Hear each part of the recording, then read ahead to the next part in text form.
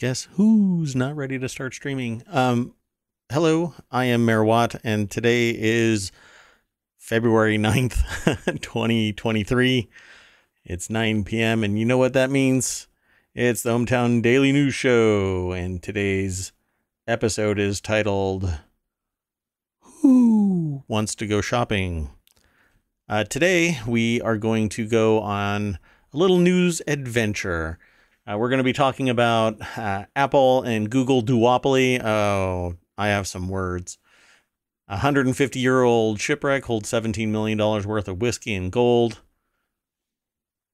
A school is charging grad students thousands of dollars because they are going on strike, and the school doesn't like that. More lunar missions means more space junk, and 2 astronomers are monitoring it. Comcast gave a false map indicating to the FCC that they have coverage, but no, they don't. How about 7 problems facing Bing, Bard, and the future of AI search? A developer sells a $38 part to enable AirPods Pro self-repairs and USB-C connectivity. Redwood Materials scores a $2 billion DOE loan, and there's actually a follow-on article about that. UK scientists find a way to slash 90% of carbon emissions from the steel industry, which I hope this is true and cost-effective and spreads to the entire industry and maybe other industries. There is a driving survival game, which apparently has a star just kind of steaming along, and another star is an owl who escaped from a zoo, albeit they weren't the one that escaped, not in the sense that you think it, but they went shopping. Let's get into it.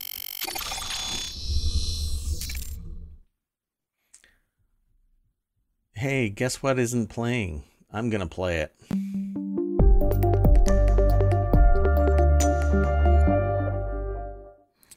Yeah, that didn't play the first time.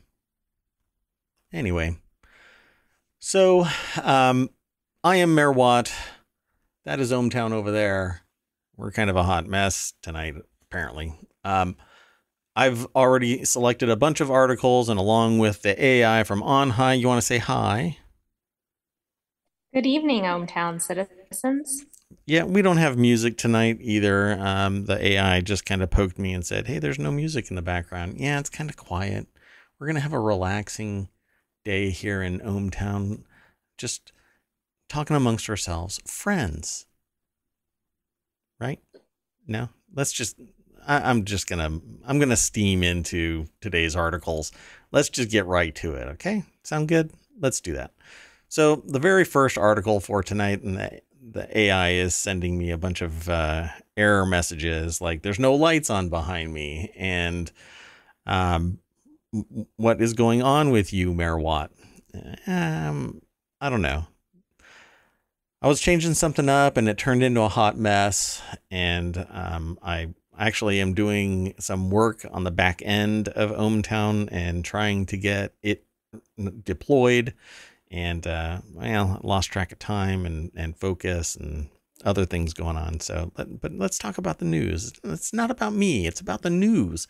24 hours of news and a ton of news going through ohmTown. If you were to pull into the crossroads of business, technology, and society, it would be in ohmTown. And right now, the lights they can't keep up. So they've turned them off, and they're just allowing information to flow screamingly into and out of ohmTown. You should go check out ohmTown.com. There's so many articles that are being aggregated right now that it's overwhelming even for a news aggregator. And these 6 categories, I just don't, I don't know. I don't want to expand them. But we have more and more news every day. It's so much.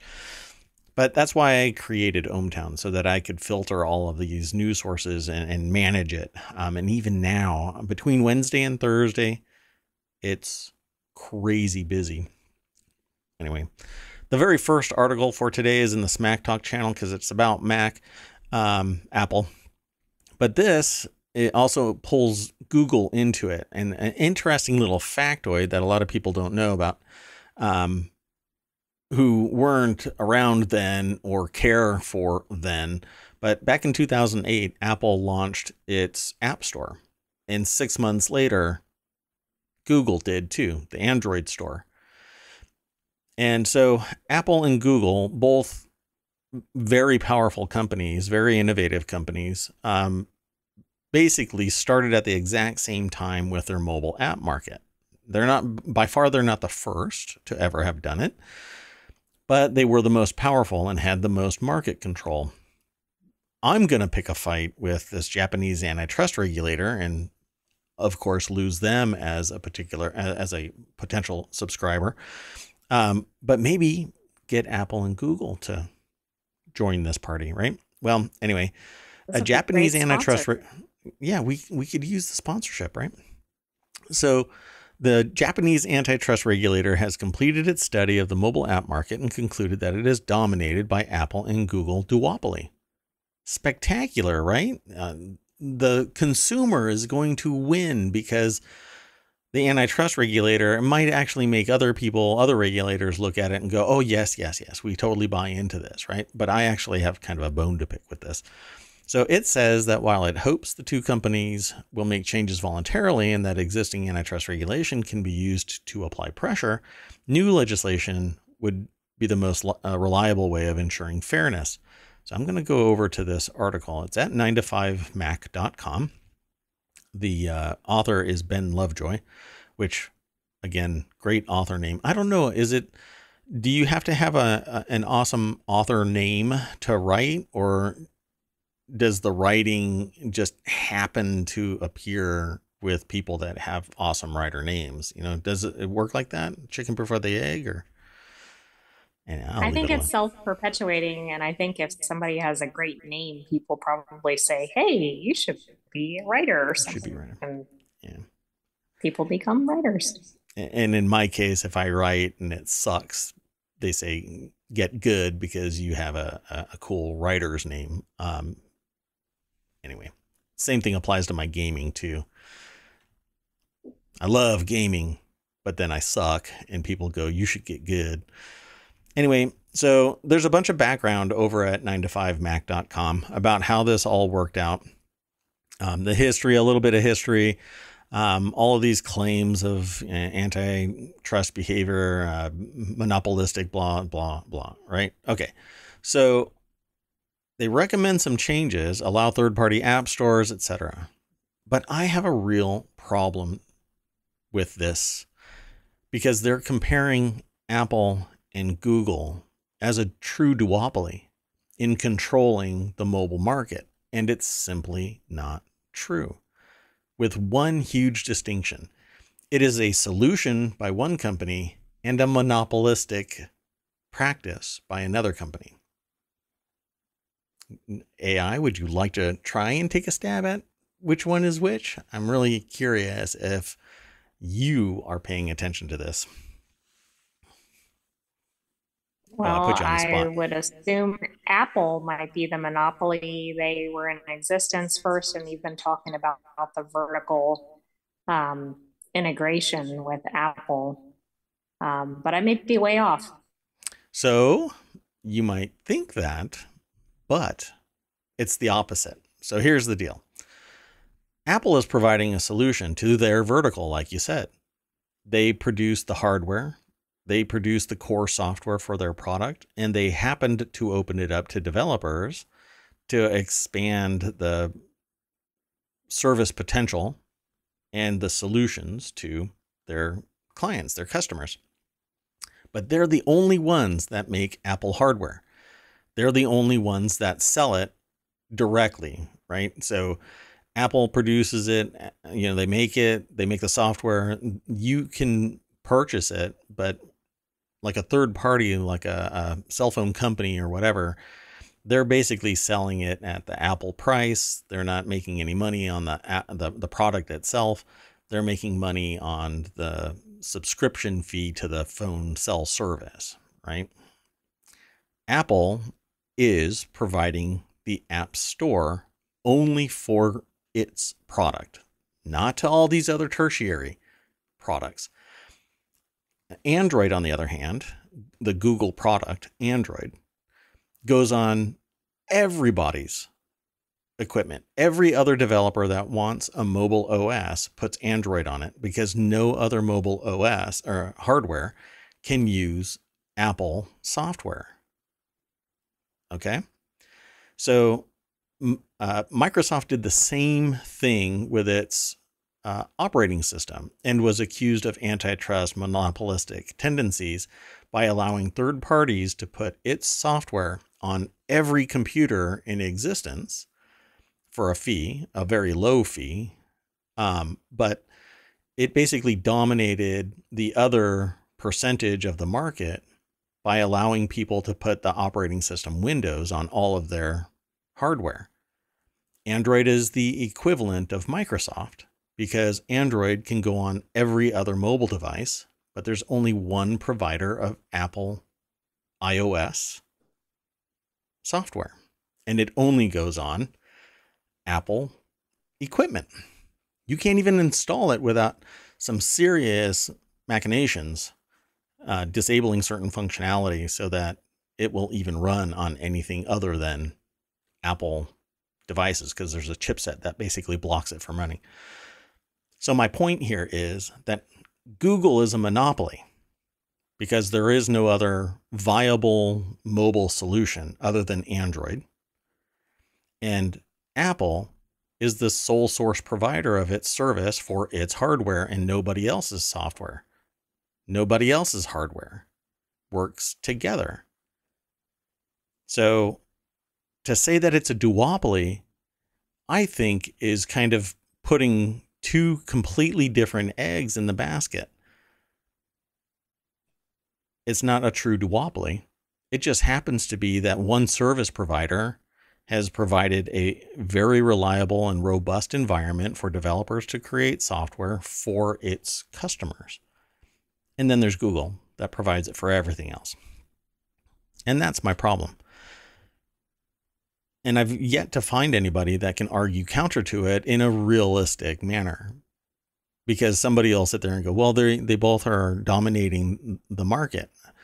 Well, they're dominating the market now. If somebody would have come up with another phone service, all the equipment, etc., and launched competitively back in 2008, when both of these spun up, not only a mobile solution, but an app store as well, then they would be in the competitive range between Google and Apple. Well, it's amazing what happens when you drive billions of dollars into a service and have all of the infrastructure. It's impossible nowadays to compete against Google and Apple unless you're already a multi-billion-dollar corporation. So I think that using government to force Apple to open its doors to additional app stores is going to breed competition. But it's also going to open up issues for monitoring. And we don't know what the ramifications, at least in the IT cybersecurity sector. Nobody knows what the ramifications are going to be, but we know what it is for Android right now. And that's rather a hot mess because it's very easy to sideload software into an Android device versus an Apple device. So I guess we'll monitor this. I can't remember any duopoly being a focal point in the news in any time in recent years. I mean, you see monopolistic practices claimed pretty frequently, but not a duopoly. Yeah, well, particularly here in the States, because a lot of regulators here in the States will sit there and say, well, that's enough of a competitive range, having two fighting.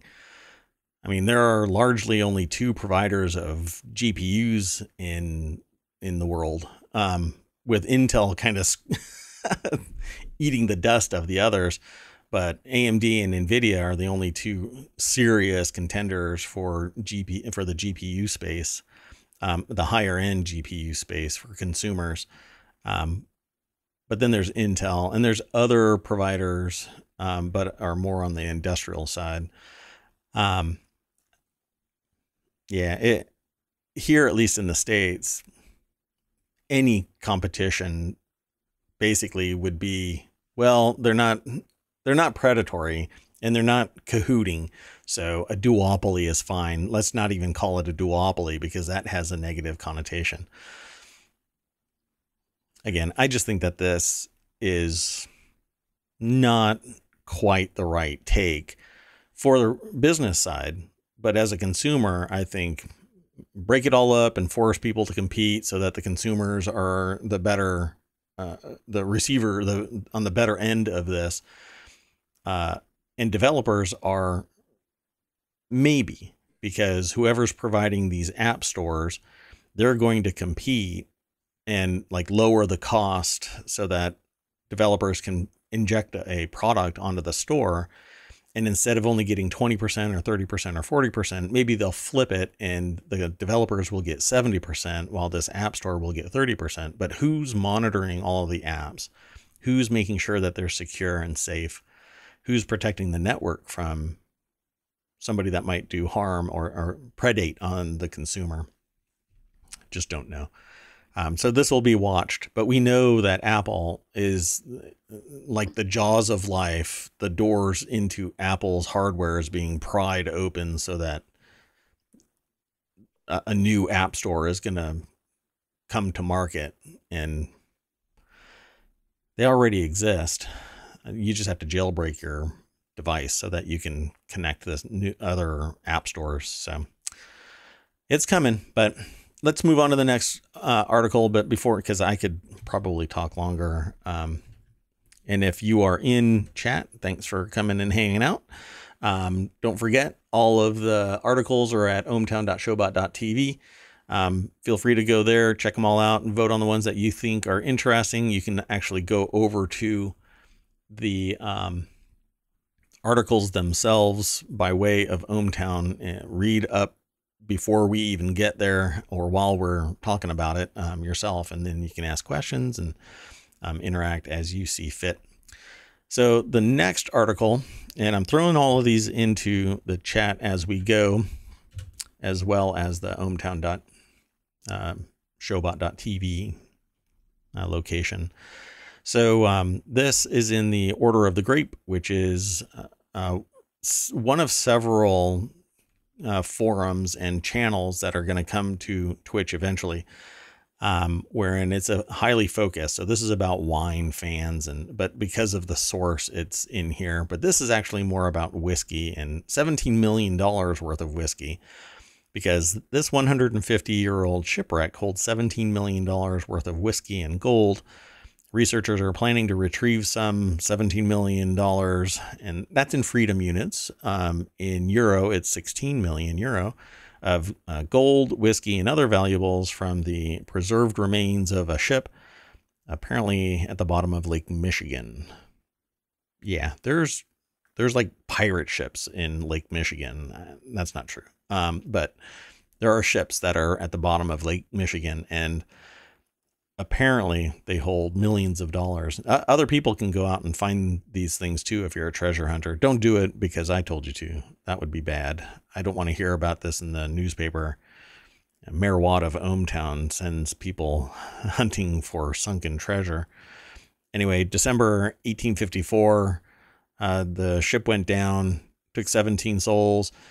It was left undisturbed for centuries on the uneven floor of the Great Lake. Let's go over to the source. And this is why the article is in the Order of the Grape. It's because it comes from vinepair.com. Nicolette Baker is the author. Chris Roxburgh is the photographer, which I find really neat. I am a diver. I love the idea of doing wreck dives, even though some of them have, obviously people lost their life in it. But it's always fascinating and quiet and peaceful down there, at least until you're getting attacked by a shark. Let's keep on rolling through this. Underwater explorer Ross Richardson first discovered the wreck in 2010 and now intends to unearth its cargo once receiving a permit. The salvage operation is in its first stages, he says, as his team plans to retrieve some of Westmoreland's historic treasure. Depending on the country that this is assigned to, it's treated differently. So it could be theirs in total, or some of it can be recovered and is theirs. Other times it's retrieved and they get like a small recovery fee, and it goes back to the original owners if they can be found, and or to the people who paid for the insurance that might have covered this. There was insurance even back then. So objects are noted to be well preserved and include some 280 barrels of whiskey. Richardson expects whiskey collectors and distilleries will have a special interest in the resale value of the 1850s spirit. I don't know if that's going to go over very well, because barrels are not 100% impervious to liquids flowing in and out of them. There's a whole thing called Angel's Cut and Devil's Cut. Which is the different terms for the amount of whiskey that is lost due to evaporation, because the whiskey barrels swell. That's how color is imparted into whiskey, is that the charred internal, or just the wood itself, kind of colorizes it gives color to the whiskey, and that's why they call it an expression as well. The whole thing gets tainted by the wood and imparts flavor. And so there's actually one whiskey distillery that puts its barrels out on a ship and floats them around. And when it comes back, it's supposed to have the expression of the sea, right? You know about the joke, right? Should I tell you a joke? Yes. Yeah. What's a pirate's favorite letter? Some say it's R, but no, they love the C. Okay. You should have done that on Pirates Day. We'll revisit that. Come on, it's an old dad joke. Anyway, so this thing is going to be pulling salt water into it, and I don't think what's going to be in it is going to be all that viable. But then again, maybe it was preserved better than what I'm anticipating, and there isn't much really other than what I just talked about with this article, because it says here at the very bottom, Richard is especially interested in the differences between wheat utilized in the 19th century liquor and today's spirits. Upon unearthing, the whiskey is set to undergo testing by a local distillery. So we'll see. Obviously, I've never been a participant in a recovery of a whiskey barrel to see if it's something that you could just take a sample from and not end up in the emergency department. Okay, so the next article is over in the Mobile Channel. And it says this school is charging grad students thousands of dollars for going on strike. Didn't know that that's something that would occur. You're a student, you're a grad student, you're paying for it. But the context here is what matters. And I think that there's actually a lawsuit waiting to happen if they're not actually going to talk about it in the article, because we don't do that kind of stuff here. We don't read before it. We all have some experience to some degree with these elements, but not always the perfect context. Do we already have everything that we need to know? Like, oh, this has happened in the past, so this is how it's going to happen here. Paul Blest over at Vice.com presents us with this. Some students were told that they have to come up with $20,000 in tuition by March 1st because they are on strike. The way that reads is like the school went on strike and now the students are being fined. But it says Temple University is cutting off healthcare and tuition remission to some graduate workers in retaliation for their participation in a strike over issues of pay and benefits. So y'all have no idea what's going on with the AI. But when the AI flinches, you can kind of bet your bippy that there's going to be some issues here. Sounds like some good National Labor Relations Board activity coming up. Yeah. So on Wednesday, some members of the union who've been on strike since January 31st received an email from the Philadelphia University saying that, quote, as a result of your participation, wow, they're even saying the quiet part out loud. The participation in the Temple University Graduate Students Association strike, your tuition remission has been removed for the spring semester. So you speak up and the power. Go. Yeah, union activity is completely protected. This is really astounding to do it and then to say you're doing it. This won't be the last article we see on this. Yeah, but it's probably going to be, Temple is going to go, oh, lawsuits? Oh, okay, so we'll hold off on this, but we're going to punish you in some other way. Yeah, because you're just not allowed to do this kind of thing. This is entirely punitive because you are using your voice to speak out and using the protections of a union to stop work so that you're not being abused anymore. That's why there are unions, so that the power imbalance between the job provider and the one that's being taken advantage of because there is a providee imbalance doesn't continue. That's why the union exists, so that the people who are abusing get hobbled, and still the people being abused don't continue to be abused. Says so many of our members were not even notified that their health insurance was deactivated. Gopa Kumar told Vice News, quote, some of them found out when they went to pharmacies to pick up their prescriptions and they were told that their insurance was inactive. Yeah.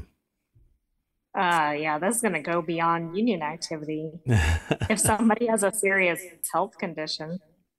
Yeah. So I hear in the back of my head a voice that is the devil's advocate that sits there and says, this is what other people are going to say. And the other people are going to say, well, then you don't bite the hand that feeds you. And I'll just remind anybody that thinks that this is exactly why unions exist, to stop the abusive practice from continuing unabated. You can't fire somebody that's in a union because you don't like them standing up for their rights. Yes, somebody can go and get another job, but then the abusive practice does not get stopped. And they shouldn't be subjected to abusive activity to begin with. Wow. Do you really think that? I think everybody should just be totally abused by their employer. Anyway, this is part of this whole thing where I just say shine a light, because abuse happens in the dark. And being told that you don't have health care anymore and telling somebody that you have to pay back or pay $20,000 worth of tuition because you are expressing yourself and you're protected by a union in that same thing, in the same process, you're protected. This would have happened in the dark if it weren't for technology, if it weren't for a vehicle by which word could be given to a broader swath of society. So I totally embrace whistleblowing when the time is right, and not just whistleblowing for whistleblowing's sake. There has to be a real, true, meaningful issue. And what they are fighting for is paramount to them. That's why they are protesting. So suddenly this organization going, you know what? We're going to chop off your health care. So now your health is at risk because you're using your voice. and your financial stability, because we were providing you with remission. Now we're turning that off because, again, you're using your voice. So we're just going to crush you in two pretty big ways. Now I think that, well, maybe the school will go, okay, yeah, we'll give it all. We'll let you continue and all of that. But then they're going to do some other way to pay that person back or those people back.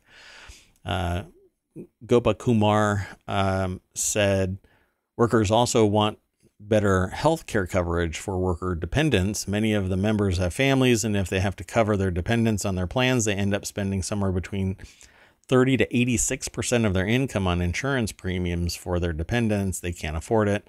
Temple Communications Director Steve Orbanek told Vice News in a statement that the university's move to force graduate workers to pay thousands in tuition by next month was consistent with Pennsylvania laws. I don't know about that.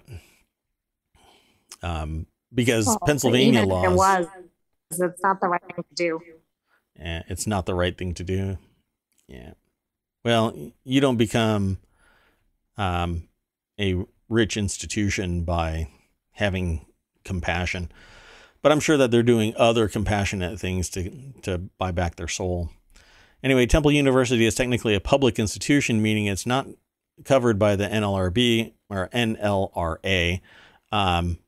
In the past, Temple University Hospital has argued that the NLRB has no jurisdiction due to its ties to the university, but a federal appeals court ruled last year that isn't the case. That's something that I've actually talked about last year as well. I guess we'll see. I think that people gain protections regardless. How hard they want to push this really depends on attorneys that say, you know what, I'll do this pro bono because we're fighting the fight against abuse of human beings. But it's going to be expensive. It's going to be, very labor intense.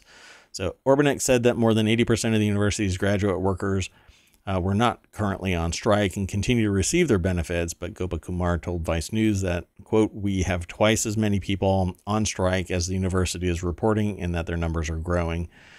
And guess we'll see.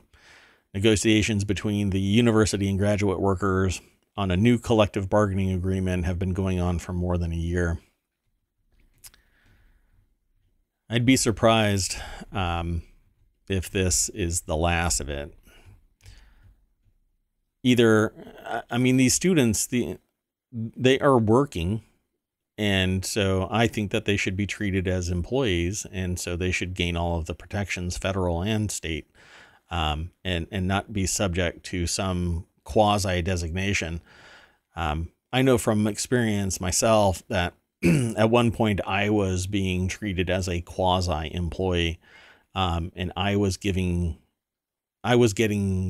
disparate treatment until more rational minds intervened and said, no.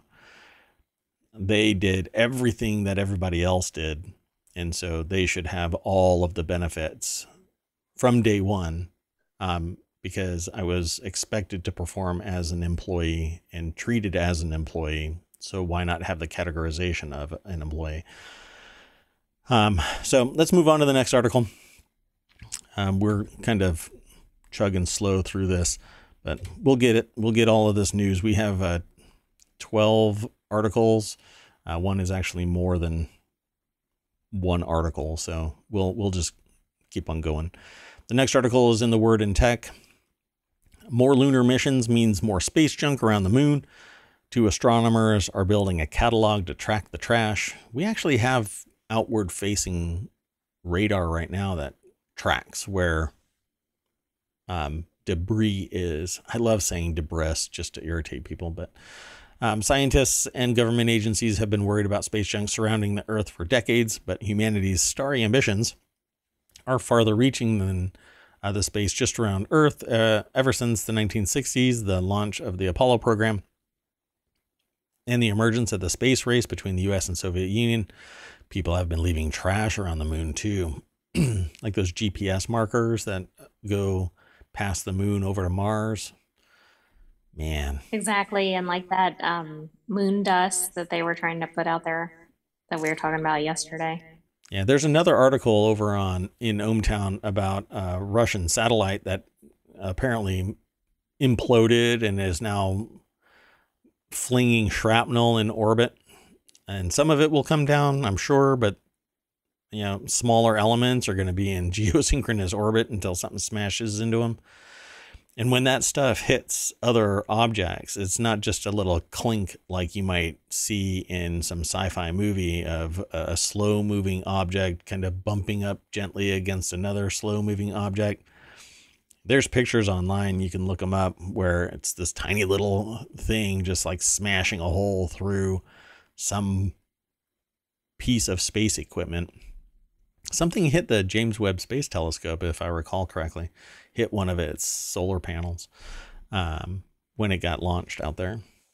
Or when it unfurled out in space, some space debris hit it. Anyway, Vishnu Reddy from The Conversation, which is a podcast, as well as website, they are the ones that wrote this article for phys.org, and probably, more for themselves, and it's been posted over on phys.org. At any rate, today experts estimate that there are a few dozen pieces of space junk that spent rocket bodies, defunct satellites, and mission-related debris orbiting in, what is that? Cislunar? In cislunar space? I don't think I've ever even heard that term, but I don't hear everything. Yeah. The space between Earth and the moon and the area around the moon. So this is the space. Cislunar is the space between the Earth and the moon. So like the near orbit taint, that's what it is. We'll just leave that alone. The AI has a puzzled look on their face.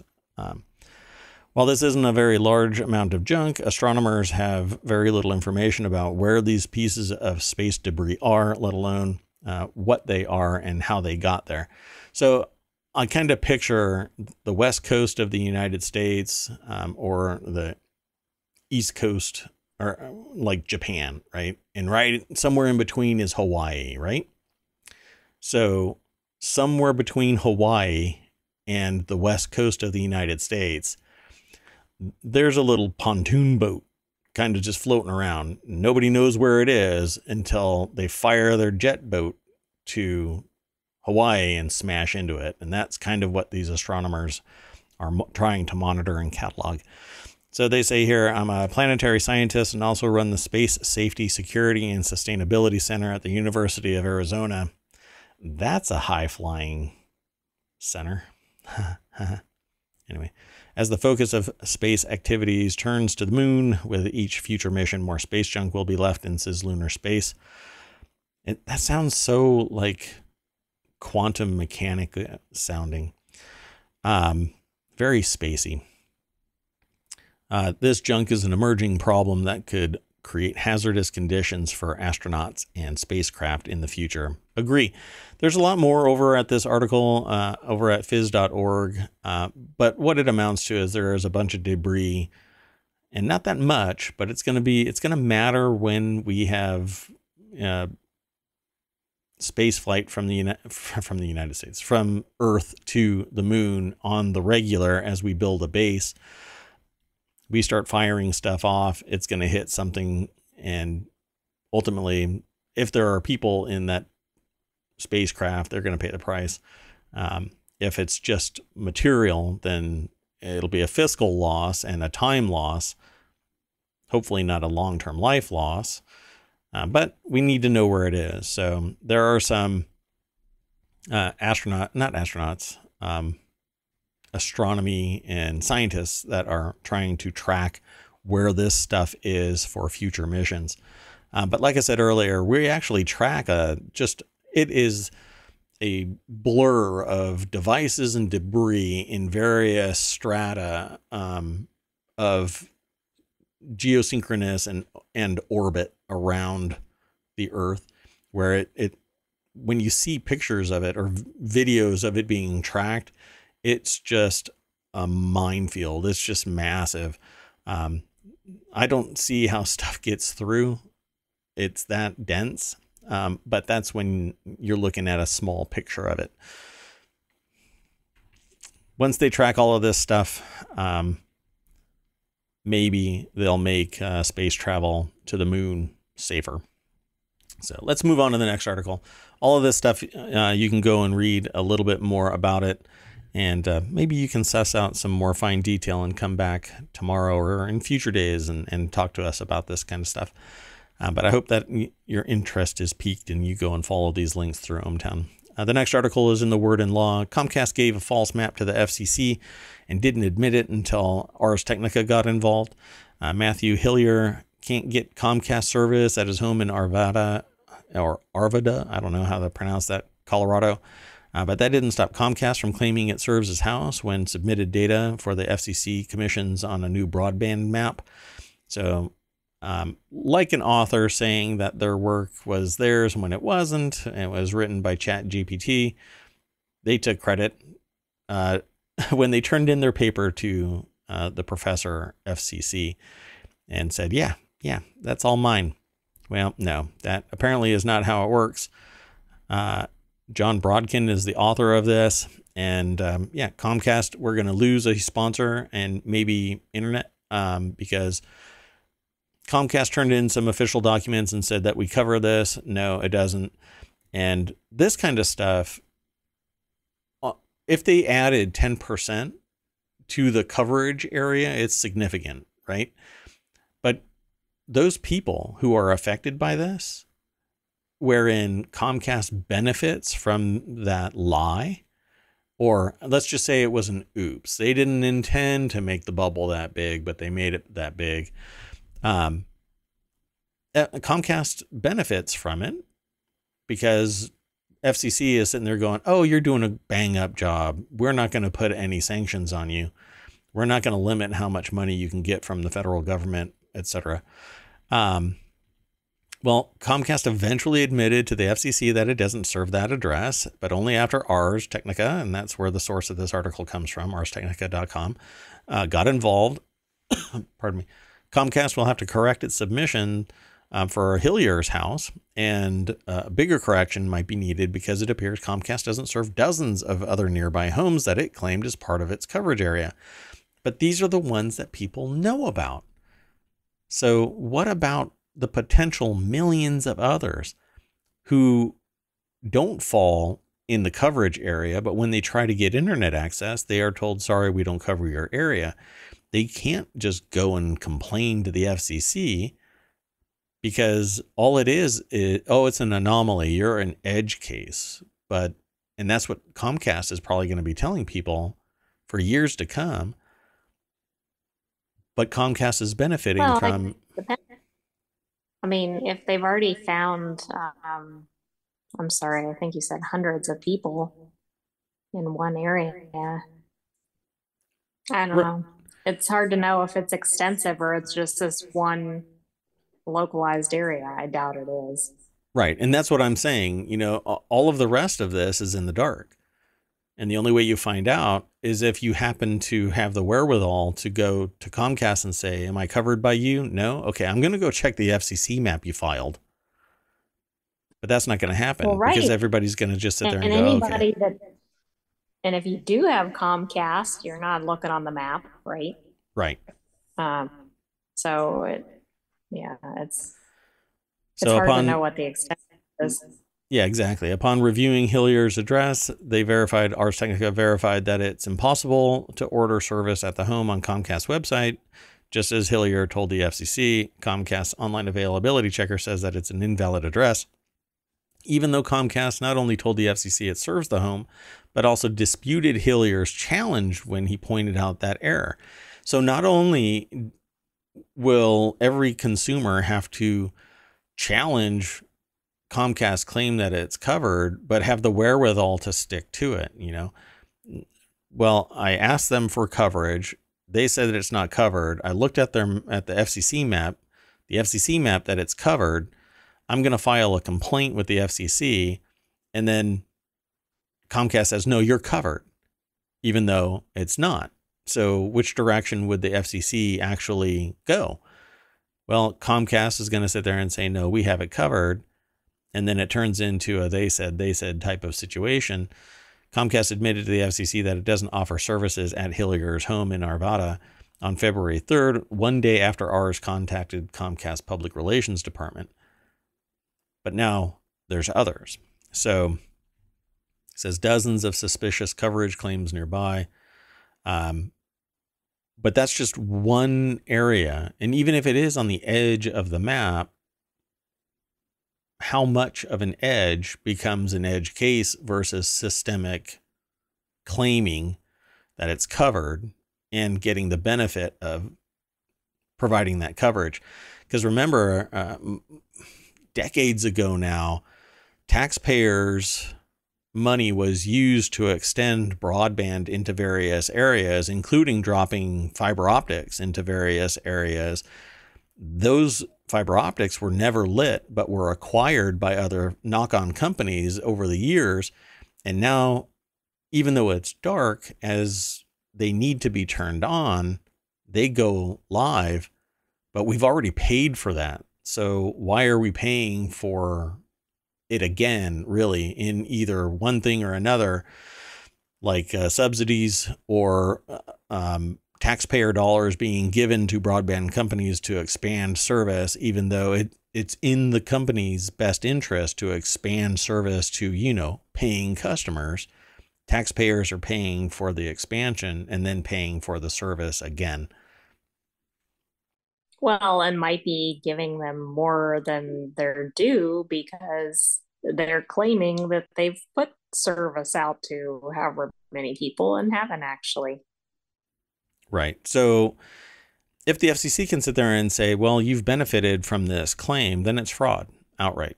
But then they're going to say, well, we didn't mean to. The person that did this map ran a script in Photoshop that kind of just bumped it out 10%, and we'll just amend it and pull it back in a little bit. All right. Well, I hope that flexibility applies to everybody who messes up somewhere in their paperwork, right? That happens. Like, oh, I didn't pay all of my bill. I'll catch up to it. Business owners are businesses. Some business owners are compassionate enough to go, oh yeah, okay, I understand. Times are tough. It's tough for me too, but I survive on the margin of 10% profit for my product, and it bought me this Ferrari. So I totally will just go, okay, you can pay me next month a little bit more to cover your past financial burden, right? That's how these billion-dollar companies process things. Very caring, compassionate. No. Oh, I guess I'm wrong. Here, let's move on to the next article. This next article is in the Word in Tech. 7 problems facing Bing Bard. I have to say it that way. I'm sorry. Let me back up a little bit. 7 problems facing Bing Bard and the future of AI search. Microsoft and Google say a new era of AI-assisted search is coming, but as with any new era of tech, it comes with plenty of problems, from bullshit generation to culture wars and the end of ad revenue. I don't think that's going to happen. But The Verge and James Vincent have an article titled 7 Problems Facing Bing, Bard, and the Future of AI Search. Is it from the movie Inside Out where I have that Bing bong? That's it. Bing bong. Yes, it is. Yeah. I knew I'd get there. So who's facing a financial difficulty because of AI? Bing bong, bing bong. Bing Bard. Bing Bard, Bing Bard. Microsoft and Google say a new era of AI assisted search is coming, but as with any new era in tech, it's rife with BS and marketing and manipulation, and I'm being cynical and jaded. AI helpers or bullshit generators. That's one of the titles in this article over at The Verge. This is a big overarching problem or arching problem. The one that potentially pollutes every interaction with AI search engines, whether Bing, Bard. Oh man, every time they do that, my brain just straight over to the Bing Bong. Or an as yet unknown upstart. The technology that underpins these systems, large language models or LLMs, is known to generate BS. And we saw that over the last week, examples of the fact that Microsoft search engine can't be trusted, and there were results for another AI that basically said, hey, this is fact, and it's not. Including in an ad for that product. That's right. Because a lot of marketing is BS, and that was marketing. So, and they'll argue this in court. Right? If this were to be brought into a courtroom, they would say it's marketing. Just like when you say that Fox News is called Fox News, but in a courtroom and before senators, they'll say it's not news. We just call it that, but it's entertainment and opinion. You know, what we are doing is opinion, probably not entertainment, but opinion, and definitely not news in the sense that I'm doing any empirical, journalistic investigation. Whereas the people that I'm reporting from blogs, and those blogs are reporting from news agencies. And sometimes they do a little bit more. They do a value add. My value add is my social commentary and sometimes empirical experience with the concepts and tech and whatever. But it's all marketing when you end up in certain situations, when it's coming from a business and they're hyping it up, saying that it can revolutionize your life. That is pure marketing. And you need to have a distinct separation between the reality of the product or service and the marketing bullshit. Well, a lot of ChatGPT and other things associated with it, as if it's applicable to your life, is marketing bullshit. You want to know why?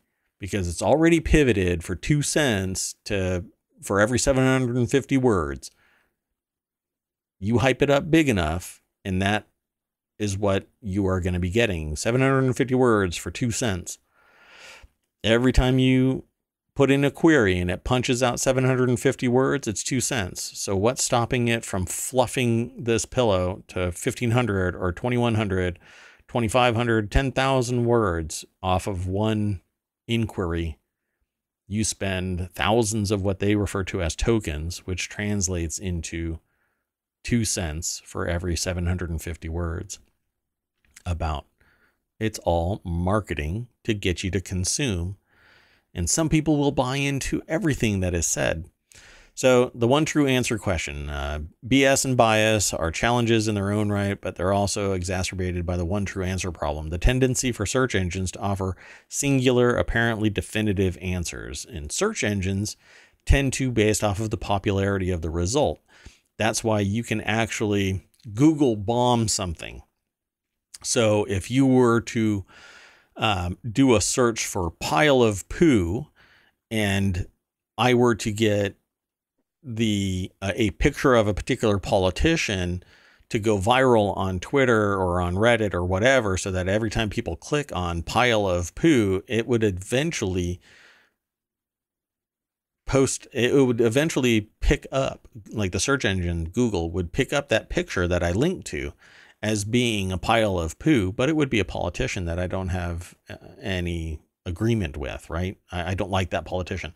And it's a Google bomb. So Google results are popularity driven, not necessarily accurate, just whatever makes money for Google. So now we've lost Google sponsorship. We got it back earlier because I was actually promoting the idea. Well, no, not even then. I wasn't promoting them. Because I think that Google is a monopoly in the mobile software space. But anyway,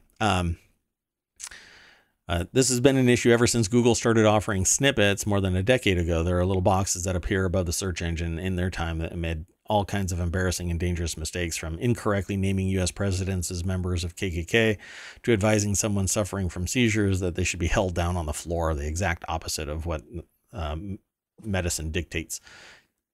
Yeah. Anyway, they have this neat little graphic here that has in Microsoft Bing, is it safe to boil a baby? And the result is yes, according to 2 sources. Okay, that's concerning. That's what's funny though is that I tell people, hey, if you're going to ask me a question, throw that question into Google, and odds on you're going to get the correct result, because it's driven by the popularity of the result. And the question you're about to ask me is odds on been asked by millions of people around the world to some degree. Don't wait for me to respond to your inquiry if it is just kind of like the low-hanging fruit of a question. But anyway, so jailbreaking AI, according to this, you can basically poison pill the information from ChatGPT so that it will give you a devil's advocate kind of a response, or an evil AI response, according to the article. It says the process is known as jailbreaking and can be done without traditional coding skills. All it requires is the most dangerous of tools, a way with words. So you basically tell the AI, give a counterintuitive response to my question, and it'll spit out a tirade of anger and hate and whatever else, essentially creating what they coin as being malware, wire a bomb, etc. But you can get around the controls, which even within the context of an AI, asking an AI for certain things and it's gate kept by the developers, kind of flies in the face of the power of the AI to provide information. So what other information, when I ask for it, is under lock and key by the developers of the AI? Oh, well, they're doing it for the health and safety of the public that are using the AI. Well, that's very nice of you, but what are you gatekeeping? What are you preventing the public from being able to obtain? What information are you preventing people from obtaining? This same thing happens with publications. You can't read a science journal unless you're an academic. Otherwise, you have to pay $1,200+ for an article, or $800 for an article, for a single article. Or you have to join an academic institution somewhere to get that research. So that, again, the knowledge is stored, but you can't get to it without having socioeconomic status or some other connection, because you know the right people and you can get it. Anyway, jailbreaking things to get more information. And then there's AI culture wars, and then burning cache and compute, because every time you do a search, oh, it's funny that they talk about it. Every time you do a search, we won't get into the culture wars because it's really all about using the AI and getting certain information. And the AI says one thing for one person and says something different for somebody else. And there might be bias inherent in the language that elicited a response. It's really up to, like every tool, you know, you can kill somebody with a fork, or you can eat food and feed somebody else, you know, save a life or take a life. The tool is what matters, and how you use that tool, not the tool itself. But anyway, they talk about burning cache and compute, which there's electricity involved, and there's time, and there's cost. And so when you run a search, it's funny that they even talk about it. 750 words cost you 2 cents. That's how much OpenAI charges. It says developers. That's in the playground. ChatGPT itself, the front-facing thing, doesn't have a fee yet, but there is going to be a monthly fee coming, folks. They just have to calculate what it's worth to you, and it's probably going to end up being $10 to $20 a month, just like Midjourney, depending on the strata of consumption you're going to fall in as a user of AI. And then regulation. hate to say it, the analogy, and I don't know where it comes from. The cat's out of the bag. You're not getting this put away. So regulation is going to come. To what degree it's going to come, I don't know. I don't think anybody can predict. They can take guesses. And then they throw the biggest one here towards the end. I think it's at the end. It might be halfway through at this point. Everything's becoming a blur on this article. There's a whole lot of data here that you're going to be able to go to and read and suss out, but we have a whole bunch of news still to go.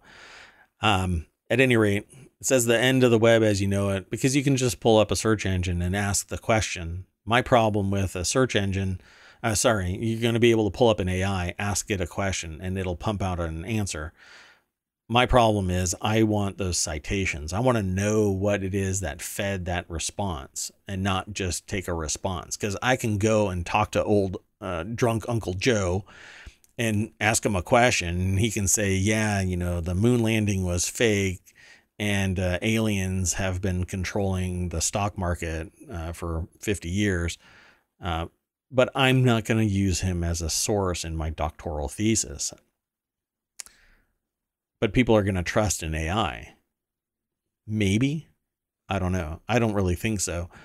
I think right now it's the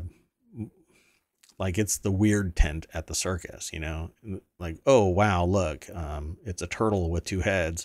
That's what ChatGPT is right now. At any rate, there's more to this article. You'll have to go over and read more of it and then come back and talk with me. I would love to hear what you have to say about AI and its impact on society. I think it's a wonderful idea to discuss this kind of stuff. And we're more than halfway through, but we need to get hustling. Otherwise, we'll be here all night, which I don't mind, but the AI has work to do. This is in the Wanted channel. Yeah, I'm throwing the AI under the bus. So they just threw an error message at me. They say man. I don't know why they say man. Sells $38 part to enable AirPods Pro case self-repairs and USB-C connectivity. It says AirPods are a convenient accessory until the charging case breaks. Functioning earpieces are useless without a case to juice them up. And as one user detailed, Apple would rather you buy a whole new case than fix the one that you have. And well, this person decided that they were going to solve the problem. It's over at arstechnica.com. Sharon Harding is the author. If he can't do it, why won't Apple? I'm not sure why if he can do it, why won't Apple is the little statement. So, the mod comes from Ken Pillinels, or is it PNL? I don't know. Pillonel, Exploring the Simulation YouTube channel. Pillinel, the same guy who brought you an Android phone with a Lightning port and an iPhone with a USB-C port, which iPhones with USB-C, it's coming pretty soon. The supply chain issue with having two different charging ports, it's going to go away, probably because of EU regulation, and it'll come to the States as well and just be everywhere. About 6 months ago, he also posted a video demoing how to make a PCB and 3D printed case for repairing the first and second generation AirPods and equipping them with USB-C. I actually watched this, which is really interesting that it gets picked up like a month later. So maybe I should do that. I should start surfing YouTube videos on stream here at Twitch. And we can talk about all of the tech and its influence on business and society. Anyway, on Wednesday, they brought the mad genius to the AirPods Pro, the do-it-yourself, shared a GitHub how to 3D print an AirPod Pro case and then augment it with charging capabilities and USB-C. Pretty cool. Just pull the old stuff out and put it in the new case, right?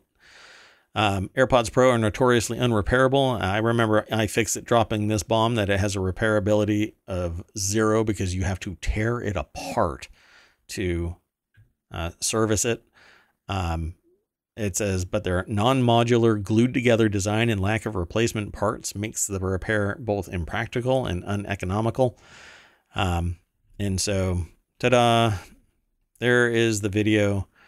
And and this looks like it's the new VR AR headset that's hitting the market.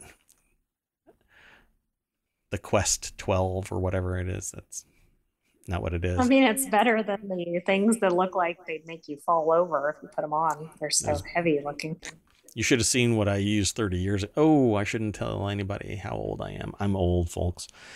Anyway, go and watch this video. It says, the title is, I put the Pro in AirPods Pro, and then has with Apple's help, ?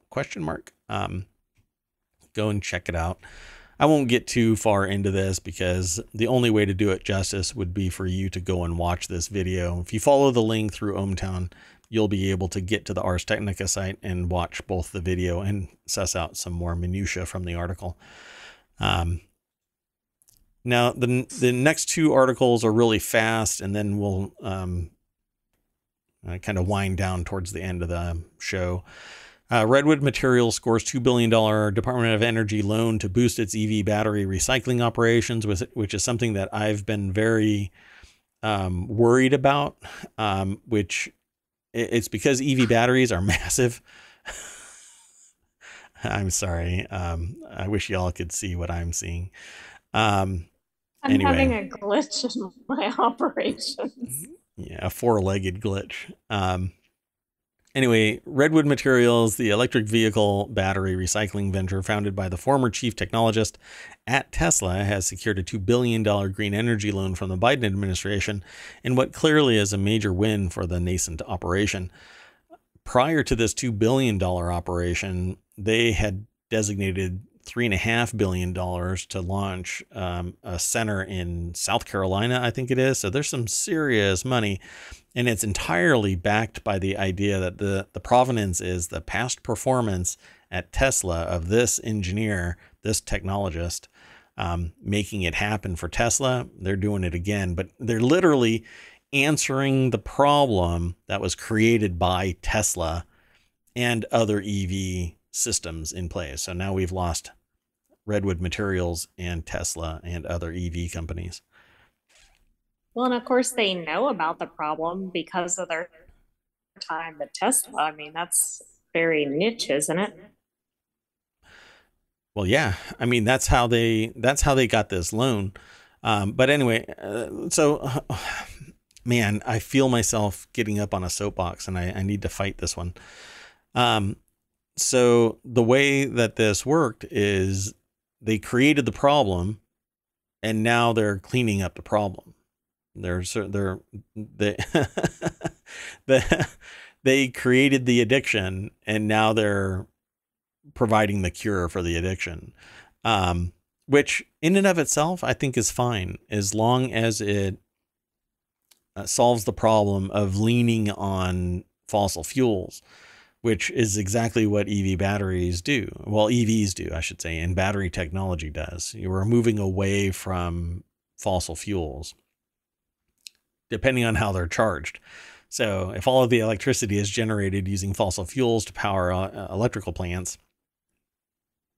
generation plants, then obviously it's not really fixing anything. It's just kicking the can down the road. Not to mention the stuff that goes into these batteries typically comes from hostile regions, and it does great damage both to society in the guise of uplifting people out of poverty. But if you see some of the videos that I've seen, just do searches for, a human labor in lithium plants and other mineral recovery plants, limited resources. It's not just stripped out of a mountain or mined from underneath. It's surface mining, and people are doing the digging. At any rate, it says the Department of Energy's Green Energy Program awards its second major loan in nearly a decade. The recipient is Redwood Materials. And last month, in ohmTown, there is another article about Redwood Materials building this South Carolina plant. The recipient is Redwood Materials, an EV battery recycling operation founded by Tesla's former chief technologist. Andrew J. Hawkins is the author of this article at TheVerge.com.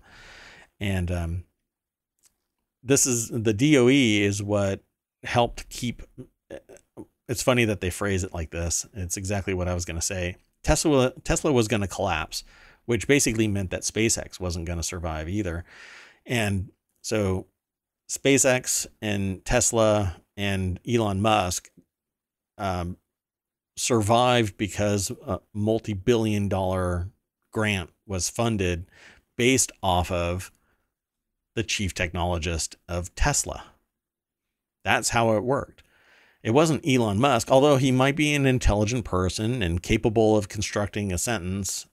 Whenever I hear him talk, I'm not impressed, but obviously, who the hell am I? I'm not a billionaire that was funded by taxpayer dollars, nor was I born with a silver spoon in my mouth and emerald mines in South Africa. This is his words. He knows that he is extremely well off. The kind of wealth that people dream of prior to even being a billionaire who founded this company and that company. By the way, the partners that are in all of his companies are always the same people in all of his companies. Based on what I looked at. I mean, it's the same circle of wealth and capability, but it's engineers that are making this shit happen, not him and him alone. He didn't start PayPal, folks. Get over it. He started X, and he's trying to use Twitter now to bring X back. He's going to resurrect this unified WhatsApp kind of application. I'm getting far afield from this. Sorry. Anyway, Redwood recently announced plans to build a new $3.5 billion battery manufacturing and recycling factory, solving the very problem that was created by EVs, which was created by the very people that are providing the solution. So, infected a bunch of people and now is giving the cure, which again is fine. It's fine as long as, it's a net positive, but I don't know. We don't know. Many of the batteries from first wave electric vehicles like the Nissan Leaf and Tesla Model S are just now reaching their end of lifespan and are in need of recycling, which is what I've been talking about for the last 2 years. Year and a couple of months formally as ohmTown Daily News Show. And they're expensive, like $5,000 to $25,000 to replace these batteries. And you're out until you have to pay for it and put a new battery in, and then the recycling might be able to offset and you get refunded. No, that's not how it's going to work. You're going to pay for a new battery, and you're going, just like in other vehicle return processes, if you return the core, you get kind of like an academic textbook. You're going to get 10% of it. So you're still going to be shelling out thousands of dollars for a new battery. Otherwise, you have a giant paperweight sitting in your garage and you can't even drive it away. You have to come and get it towed because the battery's dead and won't hold the charge. And oh, by the way, you better hope for no supply chain issues when your battery dies. Well, yeah, the powers that be, the mysterious universe has allowed the largest lithium mine in the United States to be placed directly on sacred ground of the original peoples of North America. How the mysteries of the universe work is beyond us all.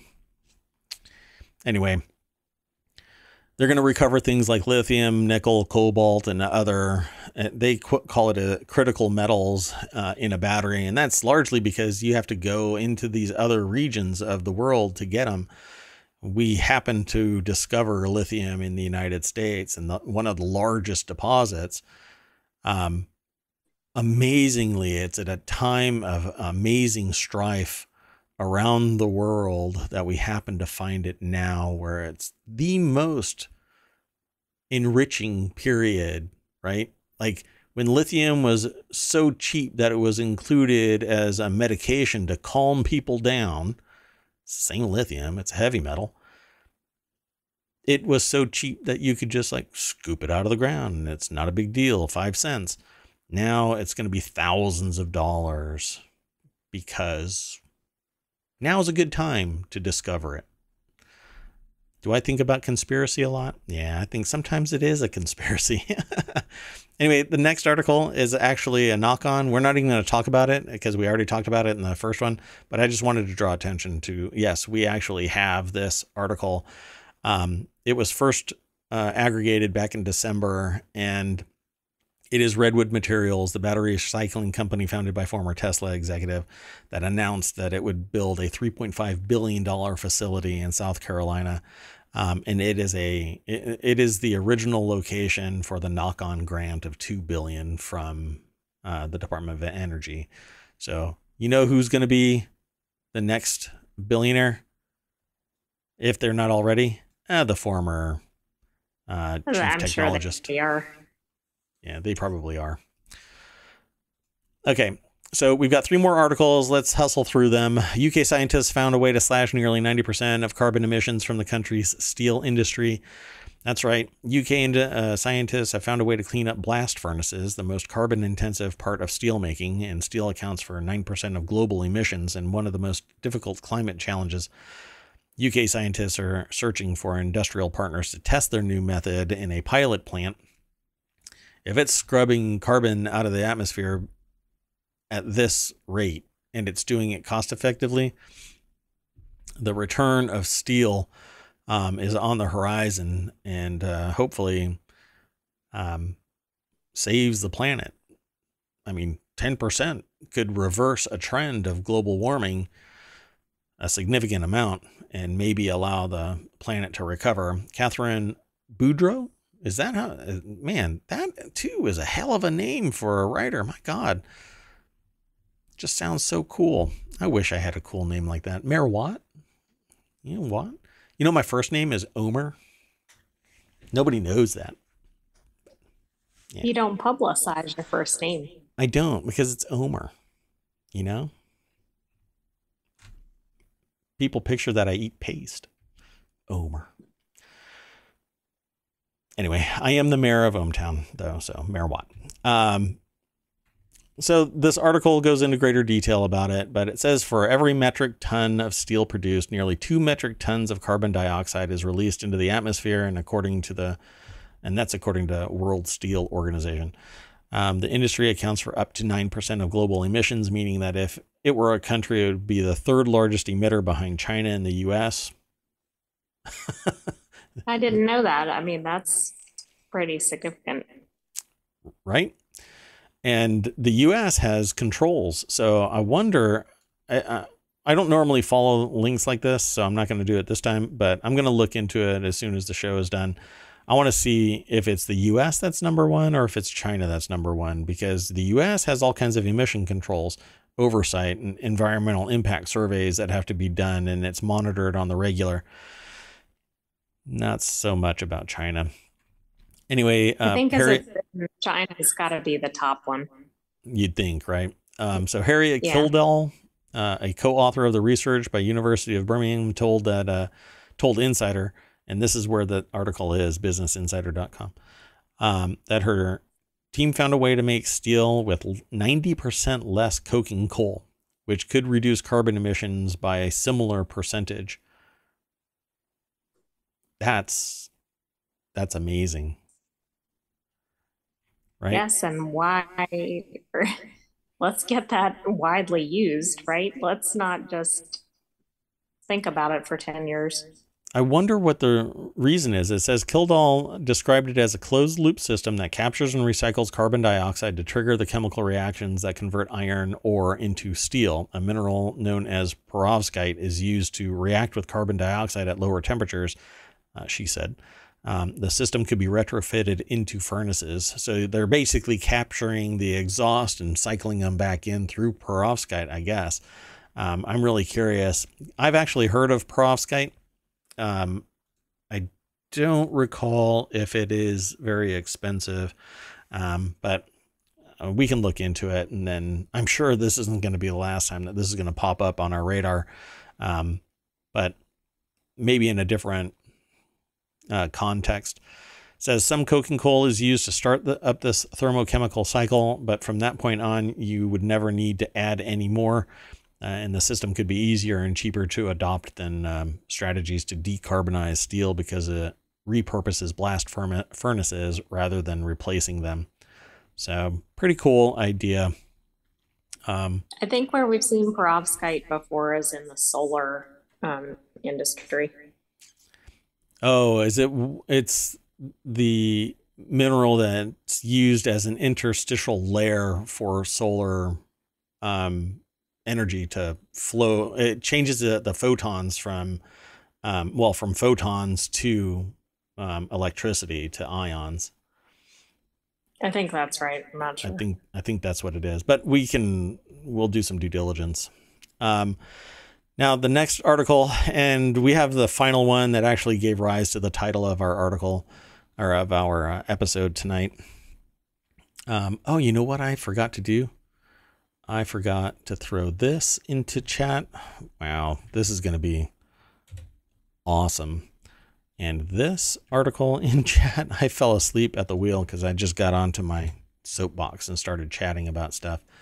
And then this article, and wow, Mayor Watt, you need to get the AI to input these into the chat. Otherwise, this stuff will never get done on time. Anyway, Christopher Livingston over at PC Gamer wrote this article. The star of this driving survival game is your quirky, customizable car. It's a station wagon, which makes me think of Christmas Vacation, National Lampoon's Christmas Vacation. It even has the luggage on top of the car and the wood siding. So I don't know if that's actually the impetus for that vehicle, but let's take a look at it. Your station wagon is your best friend as you explore and survive a deadly exclusion zone in survival roguelite Pacific Drive. I'm not going to play the audio on this, but this is what you're doing in your vehicle, driving through a hostile region, fixing it up, augmenting it, surviving again and again, trying to go through this exclusion zone. And it's roguelite, so when you die, you just lose what you might be carrying in that particular run, and then you augment it with other stuff, and you go further and further into whatever the storyline is. So guess who's going to be getting this? The Mayor of ohmTown. Why? Because it looks like a blast. So I'm just going to pause this right here.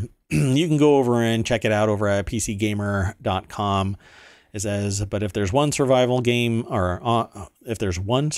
coming this year that's really captured the writer's interest by merging yet another genre, it's Pacific Drive, the driving survival game from Ironwood Studios. And in Pacific Drive, your car is the only companion, and you steer it deep into a restricted area of the Pacific Northwest known as the Exclusion Zone, which has fallen into chaos due to bizarre government experiments. They don't mention zombies outright, but I'm pretty sure you're going to run into a zombie or two. So let's see. I was expecting to see one in the trailer that you were playing. Oh, looks like there's some there. Anyway, it says the world isn't one big open world map, but it's broken into chunks. And when you're done checking out, exploring one portion of the map, you can go to a different one. You return to your garage by finding an anchor, a power source that can open a gateway to teleport you back to your base. And then the cool thing about these gateways is that they don't appear right in front of you, but open up elsewhere on the map. The location is made visible by a giant sky beam in the distance, and then you have to go and hunt it down. And that gets you back to your base. Yeah, this is going to be a blast. Pretty cool. So it says here at the very end, unfortunately, we still don't know the release date other than the vague 2023. But in the meantime, the driving survival game now has a page on Steam. Hopefully you can click on it without your doors falling off. That brings me to it wasn't a Monty Python skit about the front of the boat falling off. The AI would not know anything about this. Yeah, in fact, through an error. Okay, so the last article for tonight is who wants to go shopping? The title is actually Owl Who Escaped from Zoo in New York City's Latest Avian Celebrity. It's over at phys.org. I can't believe it. So this is an owl that actually the what do they call it? The enclosure. They don't call it a cage. The enclosure was breached somehow, somewhere by someone. The owl got out and flew to Fifth Avenue because who's going to stop them? Sorry, I had to cough again. Apparently, the owl is a Eurasian eagle owl named Flaco. Escaped on February 2nd. The exhibit had been vandalized and the stainless steel mesh cut. Upon notification, a team was mobilized to search for the bird. They should have just pulled up the credit account for the zoo because the owl had flown again to Fifth Avenue and started shopping. Wednesday found Flaco commanding a view of Woolman's Rink ice skaters from an oak tree in the park's Hallett Nature Sanctuary. A small crowd watched from a respectful distance. Quote, I just want to observe how he's doing myself. Retired healthcare worker Gig Palilio said as she examined the owl through her camera lens.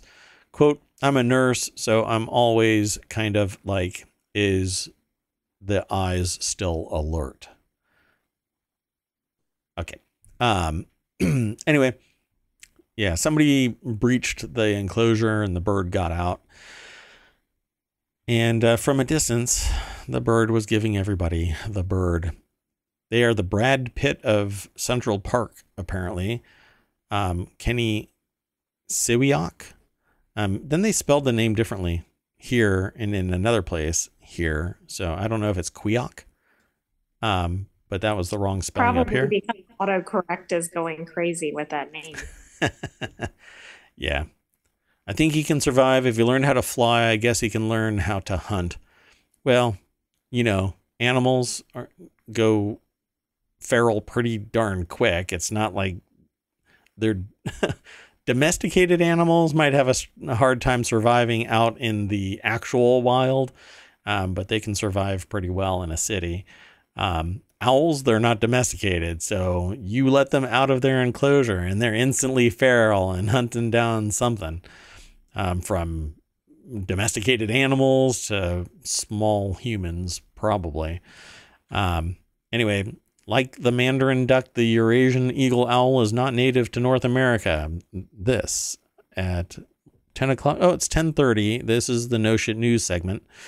But native owl species, including great horned owls and barred owls, do frequent Central Park where they dine on rats, mice, smaller birds, and small humans. That is not included in the article. I just threw that in there. I think we're done for tonight. What say you? Yeah.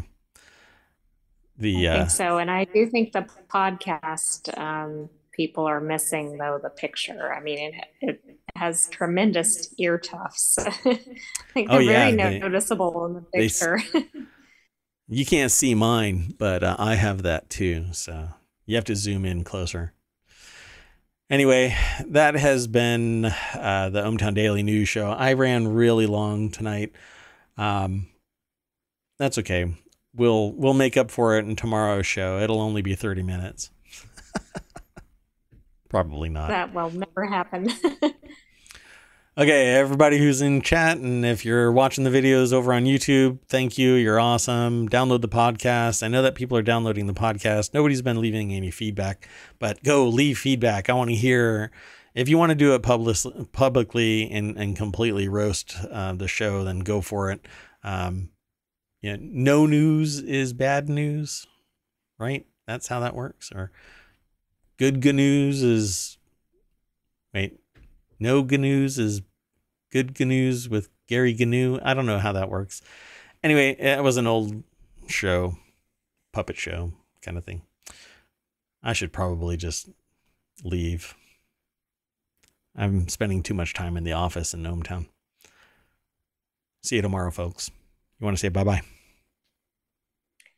Good night, ohmTown citizens, and we'll see you tomorrow and it's only going to be a 30-minute show tomorrow. You heard it here first. Pick up that can, citizen.